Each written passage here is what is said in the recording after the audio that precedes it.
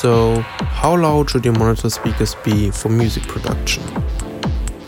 The short answer is between 75 and 85 dB, because according to the equal loudness contour, the perceived loudness in this area is very flat.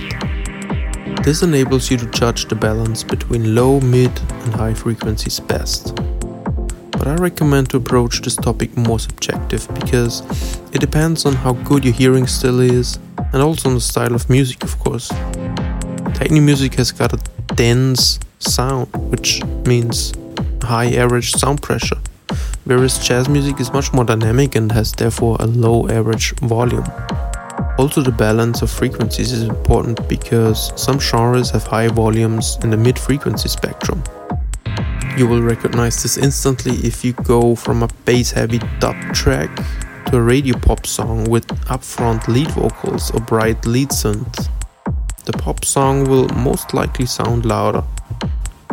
So, what is the perfect volume for a mix?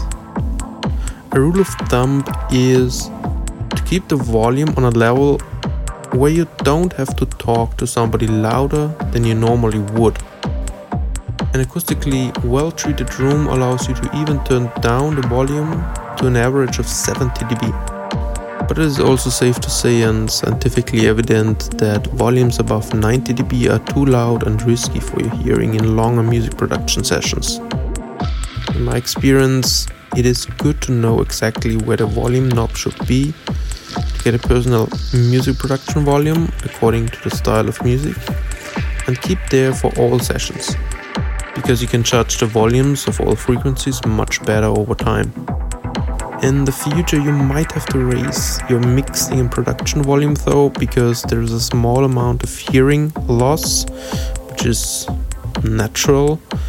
And yeah, after loud concerts and club nights, it gets worse too. If you want to read the full article, click on the link in the description. You will find also thoughts on PA speakers in studios and low volume monitoring tips and tricks.